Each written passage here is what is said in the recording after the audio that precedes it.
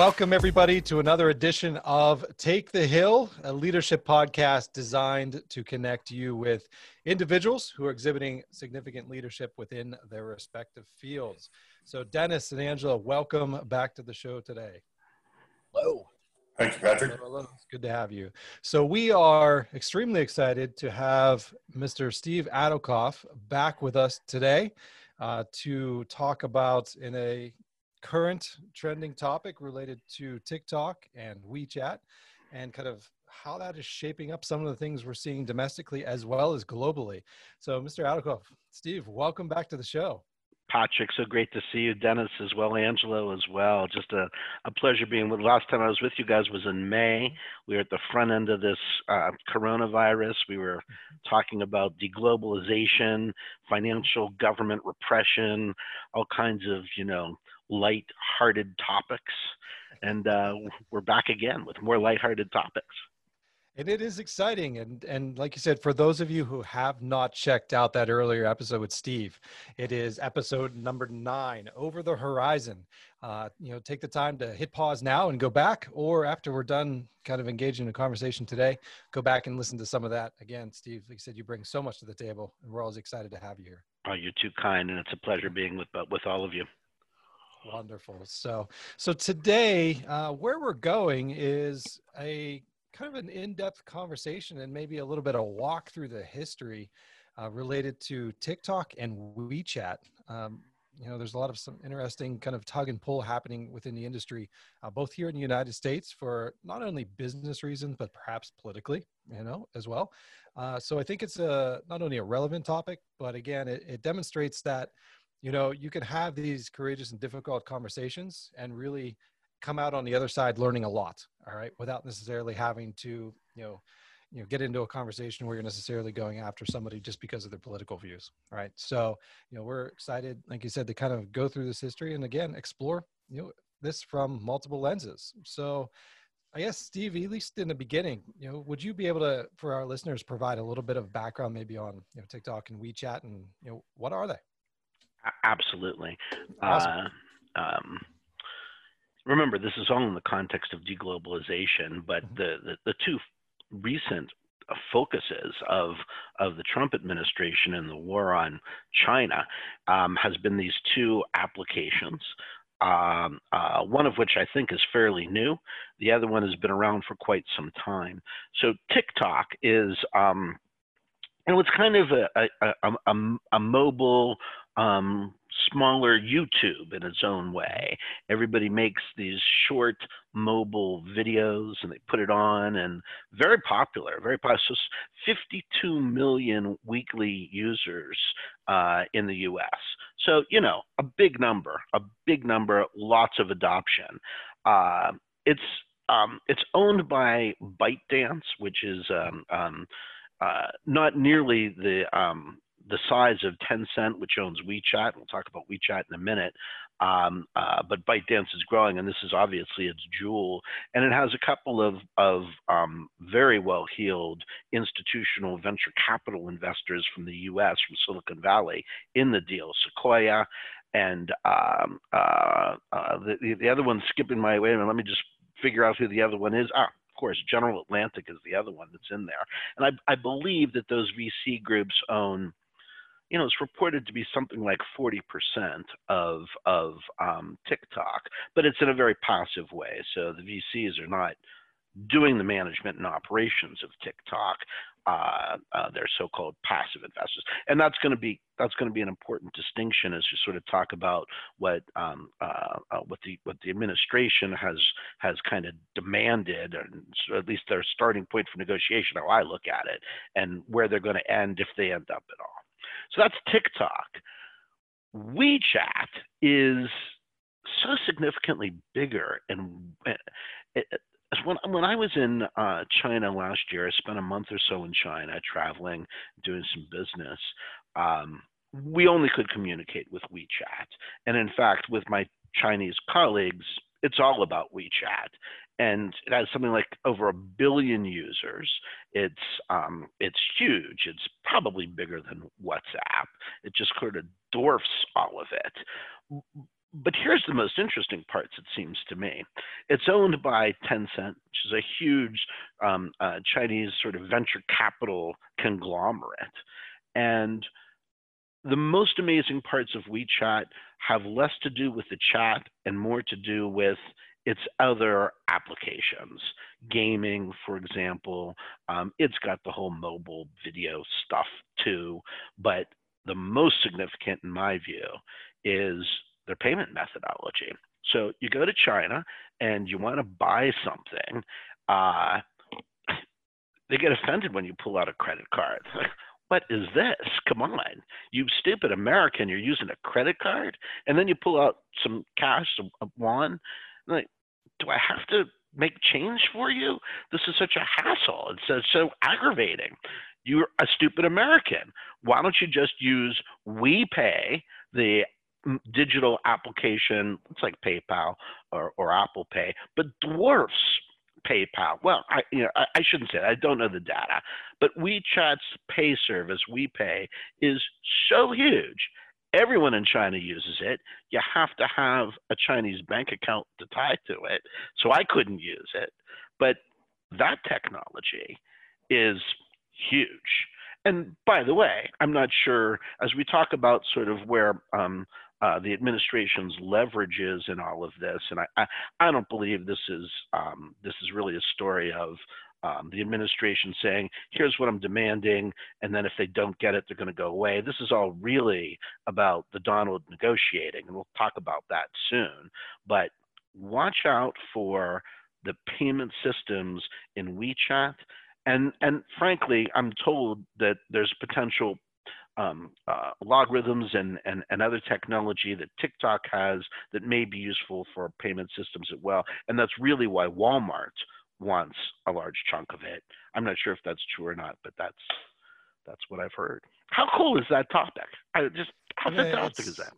It's incredible, like you said, in the back end, and I think I'm already pulling this out now, and I think maybe our listeners are catching in on this. It's, if you think of the back end and the micro data or the macro data that's coming through there, right? And maybe, and when we talk about, current social media websites and profiling and what we're really grabbing from the individual users, right? That's also really interesting. And I think also going to be a line of conversation we'll have here shortly.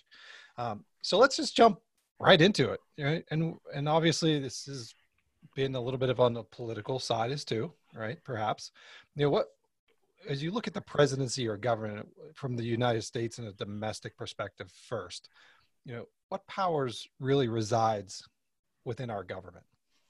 It's a fantastic question. And it was the first thing that struck me, sort of the lawyer in me came up and said, how's the Donald doing this? This is like Tony Soprano stuff, right? You are going to sell the business. You're going to sell. And by the way, you're going to pay me a commission. Let's get it done. It's crazy. And in certainly my professional career, I've never seen it. But there is the powers that are being used right now. It's the International Emergency Economic Powers Act. Now that came into effect in sort of the late 70s, and it's got some specific requirements to it. And let me just go from my notes here. So it takes national security and rests the power with the president, not Congress. So normally, if you're going to declare war, Congress has all the powers except what's reserved to the president of the states, and blah, blah. So this is sort of a slicing off of saying, president, in these cases, you can do a lot of bad stuff to private citizens, but so it allows the president to regulate international commerce, but you got to declare a national emergency, and it's got to be in response to this unusual and extraordinary security threat for the United States with the source that's outside of the U.S. So it's kind of a narrow band of authority where you got to declare an emergency and then take action. Now, normally the action that's taken is you freeze assets, you block transactions. We're going to talk about that one in a second. And if there's an actual attack, you can confiscate property. Mm-hmm. What I've never seen is guys, you got to sell a business or we're going to ban you. That's just really, that's a new one. That is really crazy. That is, when I say it's crazy, I mean, it's actually very interesting. We've just never seen it in our lifetime. So you could fairly ask, are there similar laws that relate to this? And the closest one that I know of is something called Exxon Florio. And I'm just taking you back here to the days when I was a young punk associate at K&L Gates, and you do the deal, and everyone knows as a young punk in the M&A world, you've got to watch out for something called Hart-Scott-Rodino filings, and that's basically an antitrust rule that says if your deal size is over a certain amount, you've got to make a filing with the government, and basically allow the government to say, slow down, back up, you're anti-competitive, time out, we need more information, or we're not going to let this happen, and fine. And the thing about Hart-Scott-Rodino is you do the filing, the government's got 30 days to speak or forever hold their peace. If they don't say anything in 30 days, you know your transaction's clean, you carry on with life. That's good. I was doing a transaction years ago for let me not even say the industry, but it was a foreign buyer and an American seller. And it was the first time I confronted that. And so you reach out to your Hart-Scott-Rodino guys, your antitrust people, and they whip up their Hart-Scott-Rodino filing, and we're ready to go. And they say, oh, by the way, there's this law called Exxon Florio. And I don't. Well, tell me about it. And, well, so at Exxon Florio, if a transaction is going to implicate national security, and the president believes that it's bad, it's going to impact national security, then the president's got the power to say, it doesn't happen. And I said, oh, but that's fine. So we'll do our filings and we'll wait 30 days and that'll be that. And he said, no. Unlike Hart-Scott-Rodino, Exxon Florio has no time limit. So you file, government says nothing. 10 years later, in theory, the government could come back and say, we're unwinding that deal because there's just too much risk there. I'm sure that it's been implemented in other places, but Exxon Florio, the only time I recall seeing it is after 9/11. Dubai World, a company that I did certainly with their subsidiaries, did a lot of work with, particularly the Dubai Multi-Commodity Center. But Dubai World owned the Dubai Ports business, and the Dubai Ports business is one of the largest operator of ports in the world, certainly at the time. I'm guessing it still is. And they wanted to, after 9/11, come in and buy some ports. I forget where they were. I think Baltimore strikes me as one of them. There were a couple of other major ports that they were going to come in and buy and operate. It was a major deal. And President Bush, Bush 2, said, no. National security says we can't have this after 9/11. It ain't happening. And he killed the deal. And the reverberations went on for quite some time. That's the only time I've seen any of this, sort of rise to the top. But what's going on with today is the government is saying, and again, we'll talk about this, but I believe this is really I believe it's the crux of the matter, a negotiation technique, and will ultimately prove to be the beginning, middle, and the end on all of this. The administration says, I can't tell whether they're saying we've declared a national emergency or we're going to, but a national emergency is or will be declared. It's all about security, the threats from outside of the United States, and we're allowed to do things like what they're requesting now. That's the legal underpinning. Yeah, and so if I'm getting this, it's if you get back to Exxon Florio, like you said, it's almost more domestic. You have the evidence, it's already there. If you look at the International Economic Powers Act, it's the potential that may happen. So it gives you the opportunity to kind of not stop it before it begins, but it opens up a control where maybe outside of the domestic shores, you may not necessarily have as much control. So I think that the Trump administration is hoping it plays out that way. But Okay. I'm telling you, we're treading territory that has never been tread before, as far as I know. And in fact, the courts are now just starting to think about this. So, most recently, what we've seen is an injunction in California issued against banning WeChat on First Amendment grounds because the vast majority of Chinese nationals or Chinese Americans who communicate with people in China is through WeChat. It's a billion users, Yeah. and it's it would be like banning WhatsApp, basically. Yeah. So a judge in California ruled, hey, we hear what the government is saying, but the government hasn't made a compelling case that whatever China may be a security threat, and maybe, and you can prove that, but you haven't made a compelling case that WeChat is the one that's the problem, and therefore you're blocked from doing what you want to do. And basically saying, I'm sorry, but the International Emergency Economic Powers Act ain't working for you, government. Yeah. That's going to be where the rubber hits the road, by the way. So, Steve, you made a statement that we're treading in areas that we've never been before, and that's kind of been the trend for the last 3 years.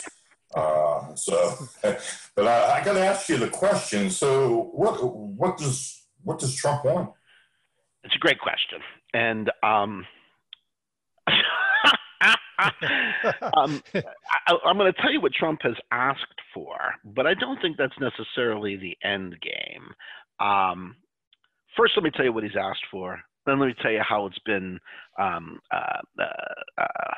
what I think it is, and then how others have responded to it.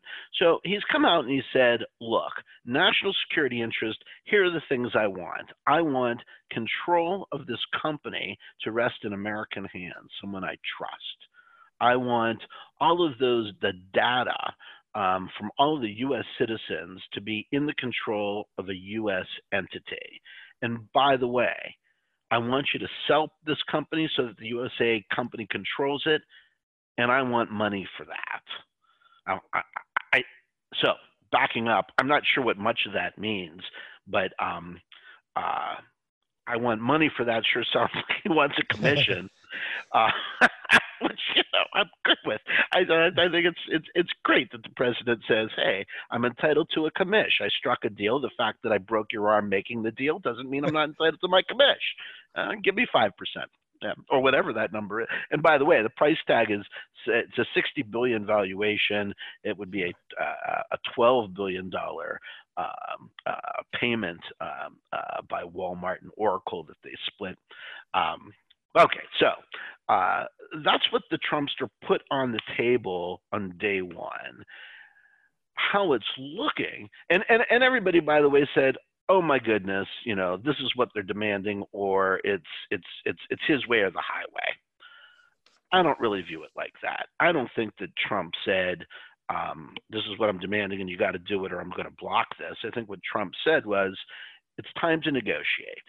And a great negotiator looks for what his blue sky is. And he says, what do I want? Because you get one chance to ask for everything that you want. If you ask for what you want, then a week later you come back and say, I forgot about X, Y, and Z that I'd like too. You're a schmuck. The deal's not going to get done. All kinds of problems. Right? So he's smart. He's, the art of the deal, and he's absolutely right. If this is the way he's thinking, I'm going to put my blue sky on the table. And my blue sky is that data has to rest with a U.S. company. I want control with the U.S. company, and I want you to pay me $5 billion. What's the big deal?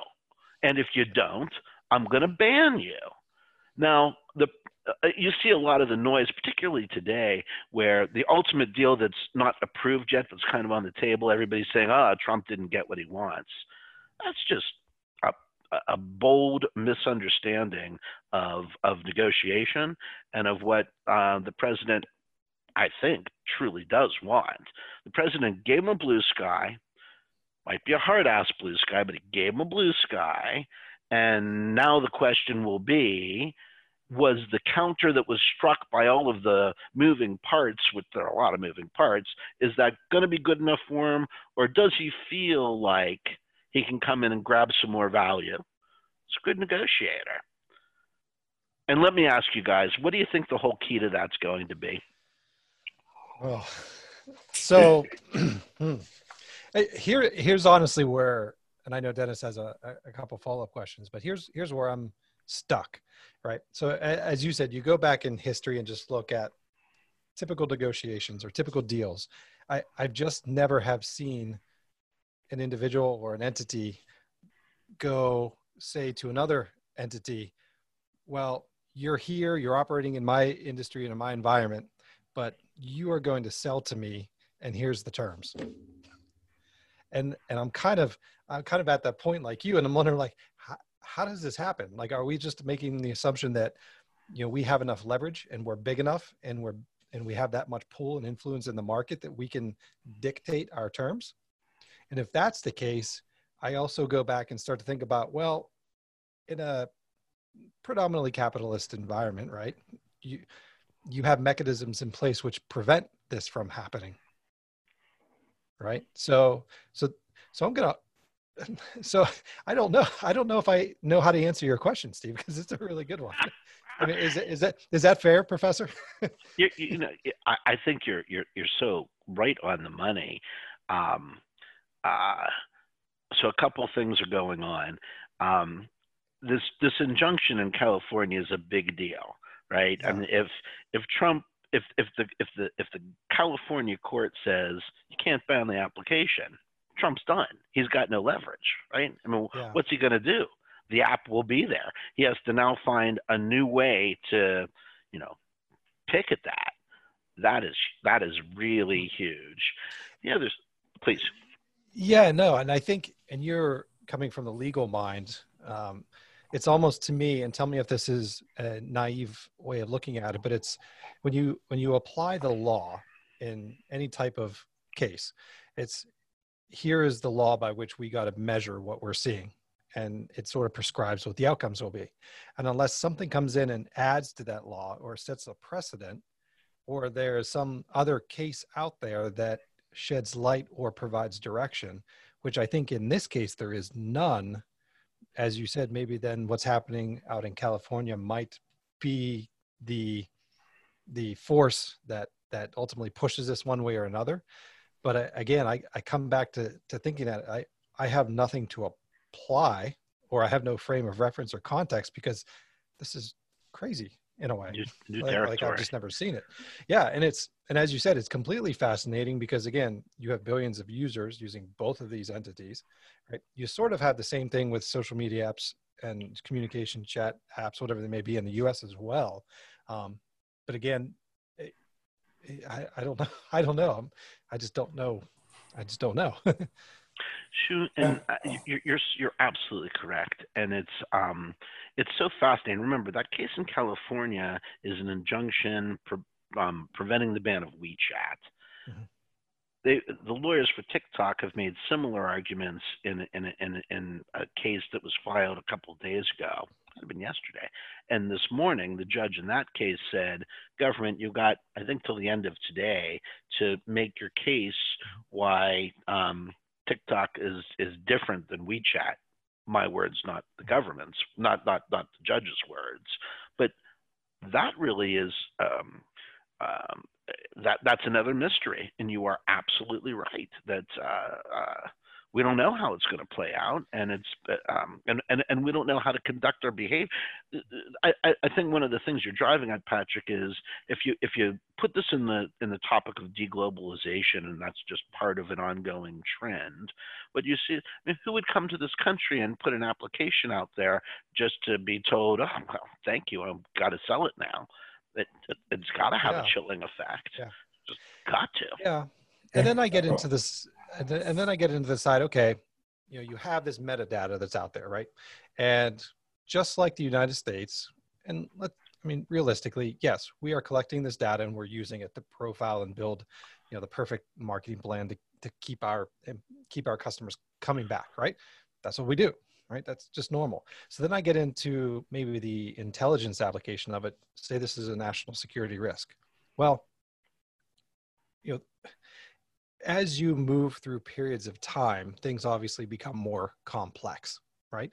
And I think this is the first time that we're really seeing a large scale capacity effort to utilize metadata to influence, we'll just say, elections, right? Because that's what's happening right now. Whether it's happening or not, another different conversation. But we use them as a foreign power, right? We collect as much data on our folks or other people around the world as other countries do as well. But now but then yet the balance side is you always have the counterintelligence efforts as well, right? So, and you're always building up security within those platforms. So it's as you said, it's this highly complex and a dynamic environment, which is new, I think, for a lot of us.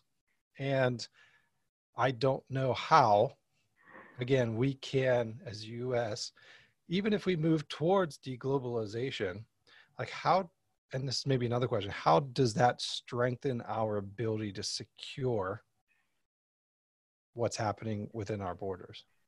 And I don't know. So not to cut you off, Dennis. Oh, no. This is all intriguing to me. You know how, since we've met with Steve last time, I've talked to Patrick many times about how this deglobalization, I'm intrigued with it.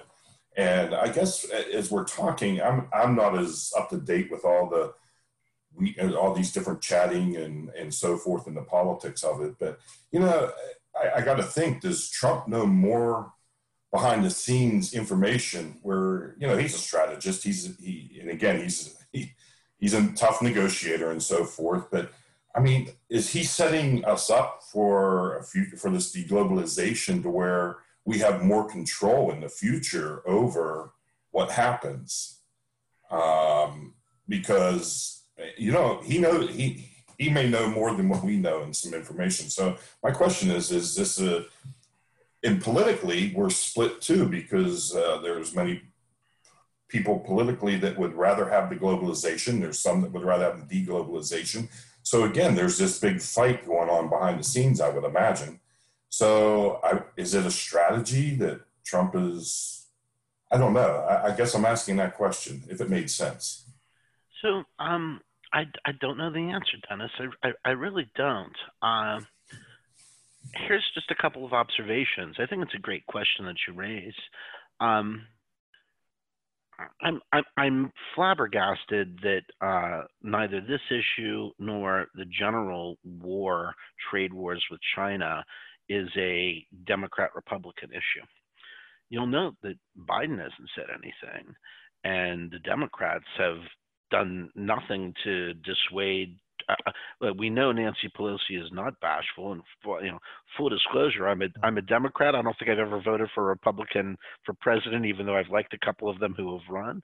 But Pelosi certainly wouldn't pass on an opportunity or Schumer to, jab the president.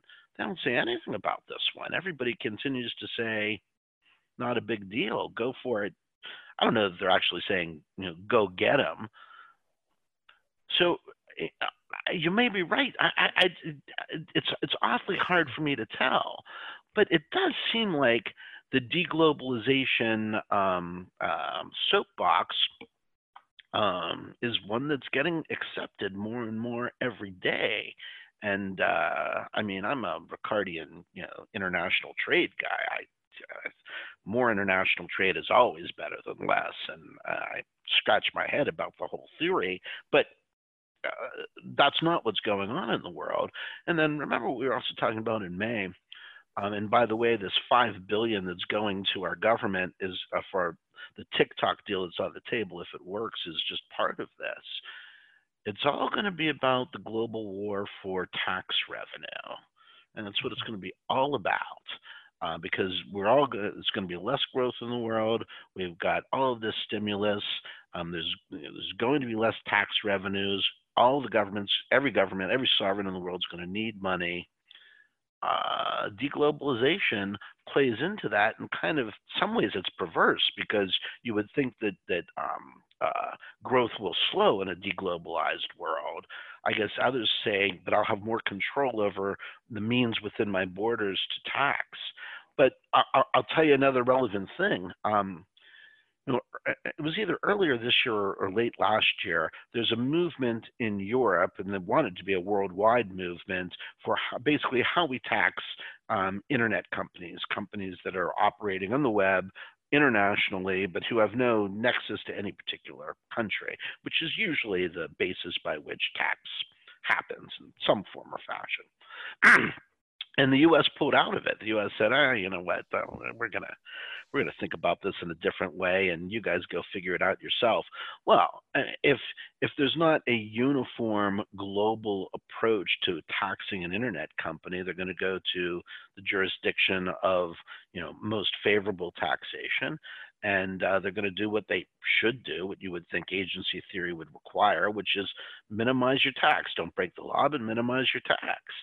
And that's basically what the Trumpster did by saying, we're going to pull out of that. I'm not sure what to tell you on that. It's going to be wild over the next few years. We'll be able to talk about this consistently over the next 5 years, I have a feeling. So Steve, how does China reacting to all this? I love China's reaction, and some of it is, if you've ever done a deal with the Chinese and negotiated with the Chinese, what you realize is everyone who I had the pleasure of negotiating, they are really good at what they do. They really, I don't know if when they were 2 years old they negotiated for toys or whatever it was. They're very good at what they do. So the first thing the Chinese did was have a big, the Chinese have to approve this deal apparently, and I'm not quite sure what in China law requires that, but ByteDance needs Beijing's approval. So the first thing Beijing does is it calls its national news and it says, here's the line you're going to print. Trump is like Tony Soprano. He's a bully and a thug, and the U.S. is just bullying us into this. It's ridiculous. We have all the protections in the world we need, and those bad boys are just picking on us. Number one, big out there for the world to see. The next thing that they've done is they haven't said one way or the other whether they're going to approve the deal or not. I think the next play is that they're in some way, I don't know if they're funding it, but the Chinese have to be at least wanting it to happen, these cases that go forward, because if the judge says TikTok, Trump, you're enjoined from banning TikTok, well, now the Chinese say, okay, I think it's time to renegotiate this deal. And because what's Trump going to do? He's stuck at that point. This seems to be the response. Now, that third part, no one's saying, but I'm telling you, it's true. I know it's true. This is all about Trump's leverage. His leverage comes in the law. I don't really think 52 million users strong are going to just say, okay, U.S. government says I shouldn't use it, I'm not going to use it. It's all about whether he can impose these extraordinary powers under the statute that he has. And so far he's 0 for 1. We'll see what they file today. That's why I say it's all about these cases. That's the response from China, and I think it's. Don't be surprised if there's a complete renegotiation of the deal, and then it becomes very interesting from Oracle's and Walmart's perspective. And do they say, well, I thought I had a deal with you just because we've, beaten up on this and this, I shouldn't have to. And they may walk, and then Microsoft may come back into the picture. Who knows? What? So looking at, like you said, Oracle and Walmart. I mean, what is their real stake in this in terms of what's on the table for them? Yeah. So, and I think it's different, and it's less clear with Walmart, but real clear with Oracle. Mm-hmm. So Oracle's going to get a little bit more than Walmart. I forget I think Oracle puts up $7.5 million, and Walmart the rest of the 12 billion that needs to come up. So Oracle wants its cloud business. It sees its cloud business as a big revenue generator in the future, and it's got tough competition between Amazon's cloud business and Microsoft's cloud business. So the part of this deal is Oracle gets to store in its cloud all the data, all the security stuff. I'm not sure if it's worldwide or just the U.S., but all of it gets in the U.S. is housed. That will be just a huge benefit to its cloud business, it seems to me. And in addition to having what looks like a very hot app and a big investment in a very hot app, that's going to put its cloud business on the map, highly competitive, and only do good things. That's why it's in the deal, from what I understand. Walmart, a little different. There's noise about Walmart getting into China and this being a route to do so. It's not quite clear to me what the fit is. I had heard some rumblings about the payment systems and the technology could be of a huge benefit for Walmart. I believe that's true. I think Walmart wants to take on Amazon in the in the internet world and the delivery world and all of that. But it's not clear to me exactly what Walmart's doing. But Oracle is very, very clear. Their cloud business just gets instant steroids on this deal. It's big. I don't know how. Another part of this deal, and sorry to take it into multiple directions. So the buyers have promised, or maybe it's ByteDance, I'm not sure who's promised it, to create. They're going to headquarter this new company, TikTok Global, in Texas, lovely state. They're going to create 25,000 jobs. I don't get that. I think Snap. Right? That's a lot. Angela's cracking up here. I mean, you just don't need that many jobs to run this business, I don't think. I'm not quite sure where those jobs, what they're going to do. But I think Snapchat, for example, has like 4,000 employees. And so a lot of promises there, but not sure how they're going to keep some of them. Yeah. So there you go. What's the buzz, if you've heard any, you always see Warren Buffett out there, or what's the thought in the market with respect to investments in these companies right now? To be sure, tech has been wildly hot and has driven a lot of the market's gains. The big names, the Apples of the world, have really driven, Microsoft to a lesser extent, have really been driving those gains. The valuations are, nosebleed territory. PayPal, for example, when last I checked, I think it was selling for 100 times earnings. That means that when you think about the formula for valuation, you put cash flow in the numerator divided by a rate less growth. That means that if you're 100 times earnings, the growth factor that you're thinking about has to be enormous. Okay, but not for me, but could be for others. So I'm not sure that this deal has done much for investing. But I can tell you, you're starting to see investors rethink valuations in the nosebleed territory, it looks like. And by the way, until the election is over, the turmoil in the market is just going to be nuts. It's just going to be a nutcase kind of thing. So, yeah. So what should we look for next? Right. I mean, obviously we have the court case kind of working its way through the system, but what should we be watching for from your perspective that might give us a little bit of a warning or a notification that, hey, something's about to happen from your perspective? I think it's going to be different for two different deals. I think for the TikTok deal, which has, certainly the terms have been set, and we'll see if they keep. I really get the sense that it's going to be all about whether an injunction is going to be issued or not, and then let's play it out. Let's say the injunction is issued. Now, China has to make a decision. Do I like these terms and take it, well, I'm sorry. Let's say the injunction is not issued, that the court says, administration, you can ban TikTok. All of a sudden, the administration's leverage rises. China now really only has the card to play of you're a bully, you're a thug. Eventually that falls on deaf ears because everybody knows we're bullies and thugs. And my sense is this deal gets done on the level that it gets done. And then China will say, look, Trump didn't get what he wanted. We beat him back. He didn't get the commission and he didn't get control.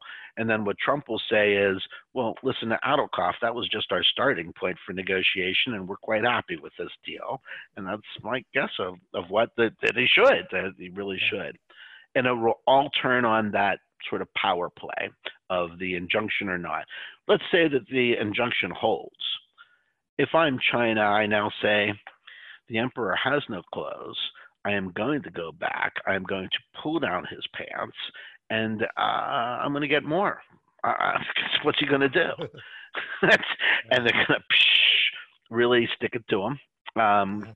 Because I don't see any other leverage that Trump has. Now, I guess Congress could come in and do something. I don't see that happening. I don't see them sort of agreeing to anything. And then maybe on the other side of this, depending on what politics looks like, something could happen. But if those injunctions, if an injunction holds in TikTok, it's harder. I think WeChat is probably WeChat could be different. It's so behemoth. It's so much bigger than TikTok, and there really is an enormously compelling First Amendment case, it seems to me. Less compelling in TikTok, but really compelling in WeChat.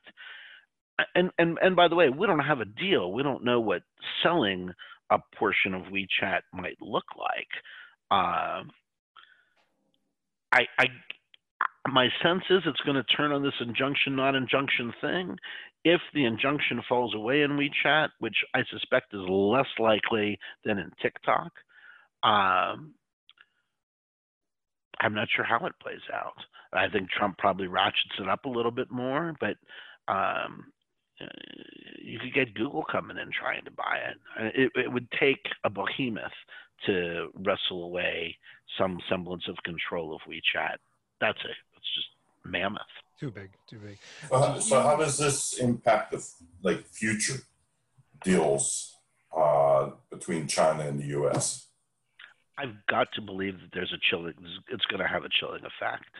Okay. I suppose if the election, if Biden wins the election, and there'll certainly be a different tone in Washington. I'm not sure that the deglobalization specter is going to completely go away, though. I think there's going to be questions about that, but it just can't be good for global deal making to have any sovereign say, I'm making you sell your company because I don't like the way you smell today. There's no way to do business. It's really, I can only recall that happen. I'm sure it's happened before and that we don't know about it. I certainly don't know about it, but I know of times in Russia, and I can't say too many specifics, where the Russian government has basically said, you got to sell a portion of that business to XYZ. And whether XYZ is a part of the government or a friend of the government or whatever it is, I've seen it happen in Russia. I haven't seen it happen anywhere else in the world. It can't be good. That's just no way to run an economy. And this might be sidetracking a little bit, but I think a good portion of our listeners are in that age range where they do use TikTok a lot, right? So what do you think would happen if like you said, depending upon how the deal works out, but you do have a disruption in TikTok? Say everything works out and we're the deal goes through. Do you think those users would leave TikTok for another app and really kind of you ended up with half the company that you had before because of the disruption? Or do you think because it's just part of society and that's the way that they communicate and, interact, that they'll stay with TikTok through all of this? Again, I'm not sure I know. Yeah. I think it's easier though for users to stop using TikTok than it is to stop using WeChat. I think in some cases, WeChat is the only communication tool into China. And of course, in the rest of the world, we've got all of these issues about the digital payment systems and what have you. TikTok strikes me as not fad-like, but it's the new interesting thing. But it's just like a scandal in the office.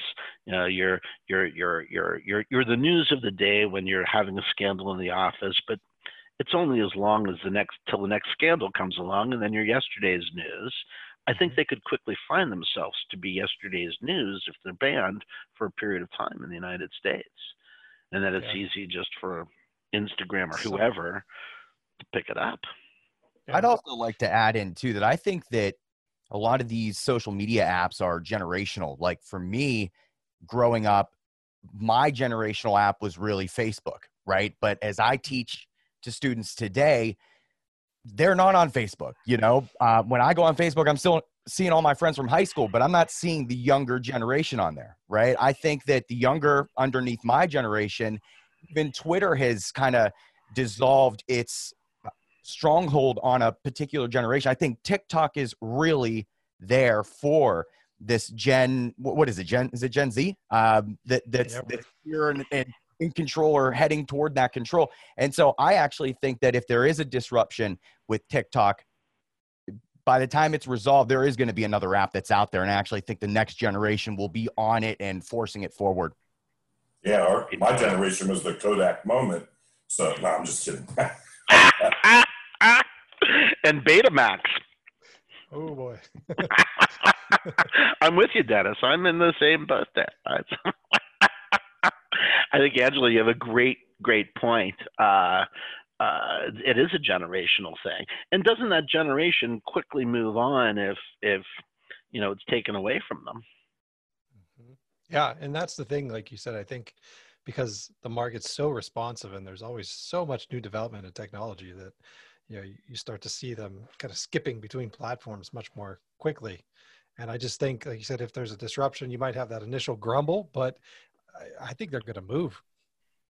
Well, so let me ask you guys this. Let's say that there's a ban that, in fact, they do move. It decreases the valuation of TikTok by $10 billion. And then all of a sudden the ban goes away, but the customers don't come back.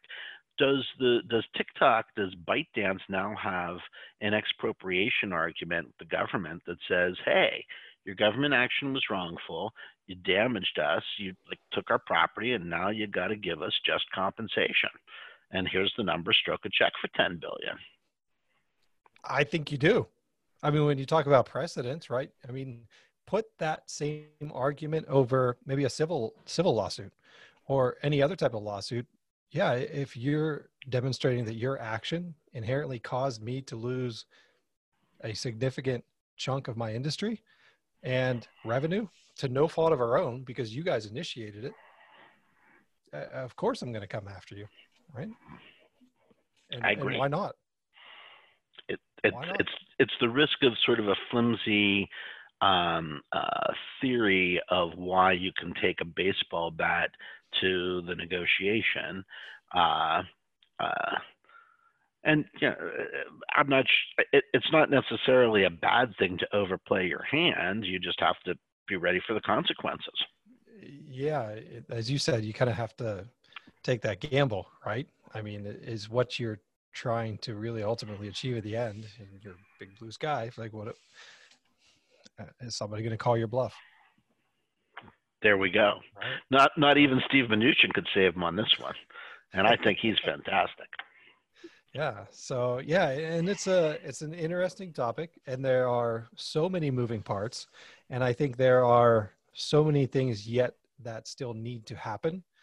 Like you said, it may be the court case. It may be another domino that maybe springboards and pushes this some other direction. But again, it certainly is unprecedented. It's incredibly interesting because again, it's not just industry, it's not just government, but it's also social, it's also domestic, it's also international.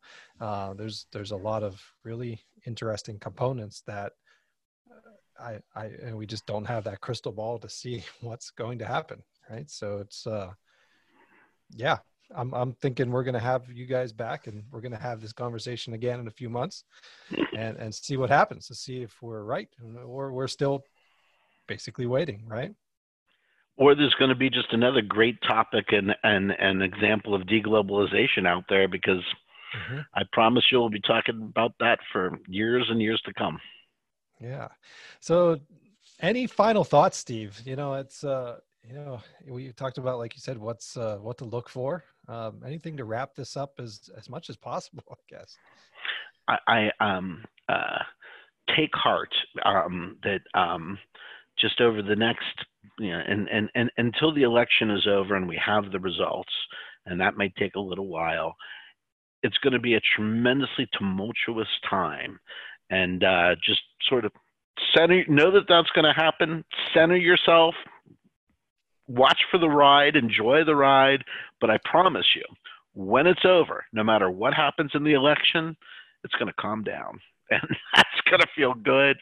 So just if you get really stressed out over the next 6 or so weeks, and you just want to pull out your hair, and it's going to be the news is going to be horrible. It's going to be so stressful. Just remember, once the election's this is what happens in an election year.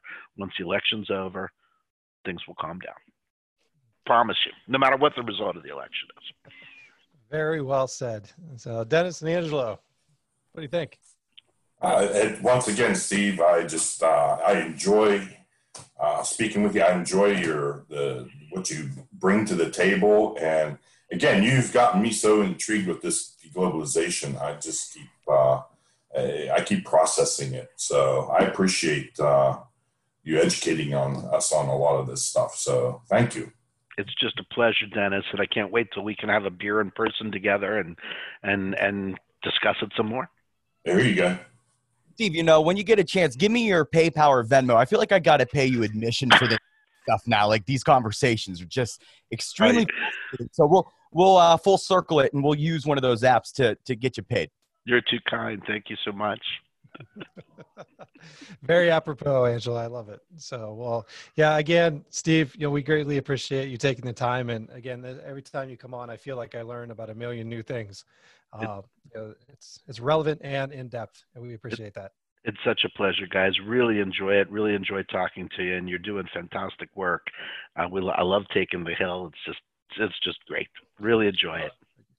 Thank you. Well, we're trying hard. And, in terms of continuing that, listeners, again, we love all the support and love you guys have showed us. Like I said, we're going to keep pushing the episodes out. Again, if you have not checked out Steve's earlier episode, jump back. It's episode number 9, called Over the Horizon with Steve Adelkoff. Again, like you said, he's a wealth of knowledge, and no doubt we'll have him probably up in October. You may even see him on the other side of the table leading the discussion as a guest host. So things are certainly being planned there. And again, like you said, from both Dennis, Angela, and myself, we truly appreciate you guys hanging with us. We'd also like to get another quick shout out to our team this semester. We have the great fortune of having Blake Bichero and Emily Soderberg with us, both in marketing and video. So again, they're doing wonderful work behind the scenes, pushing episodes and media out to you guys as well. So, big congratulations to those two for all their efforts. And if you have not done so, also make sure you check out Angelo's Spitting Thoughts. Our world-renowned podcaster himself is also out there keeping you connected to the music industry. So as always, keep exhibiting leadership regardless of what role you're in, and we look forward to seeing you in the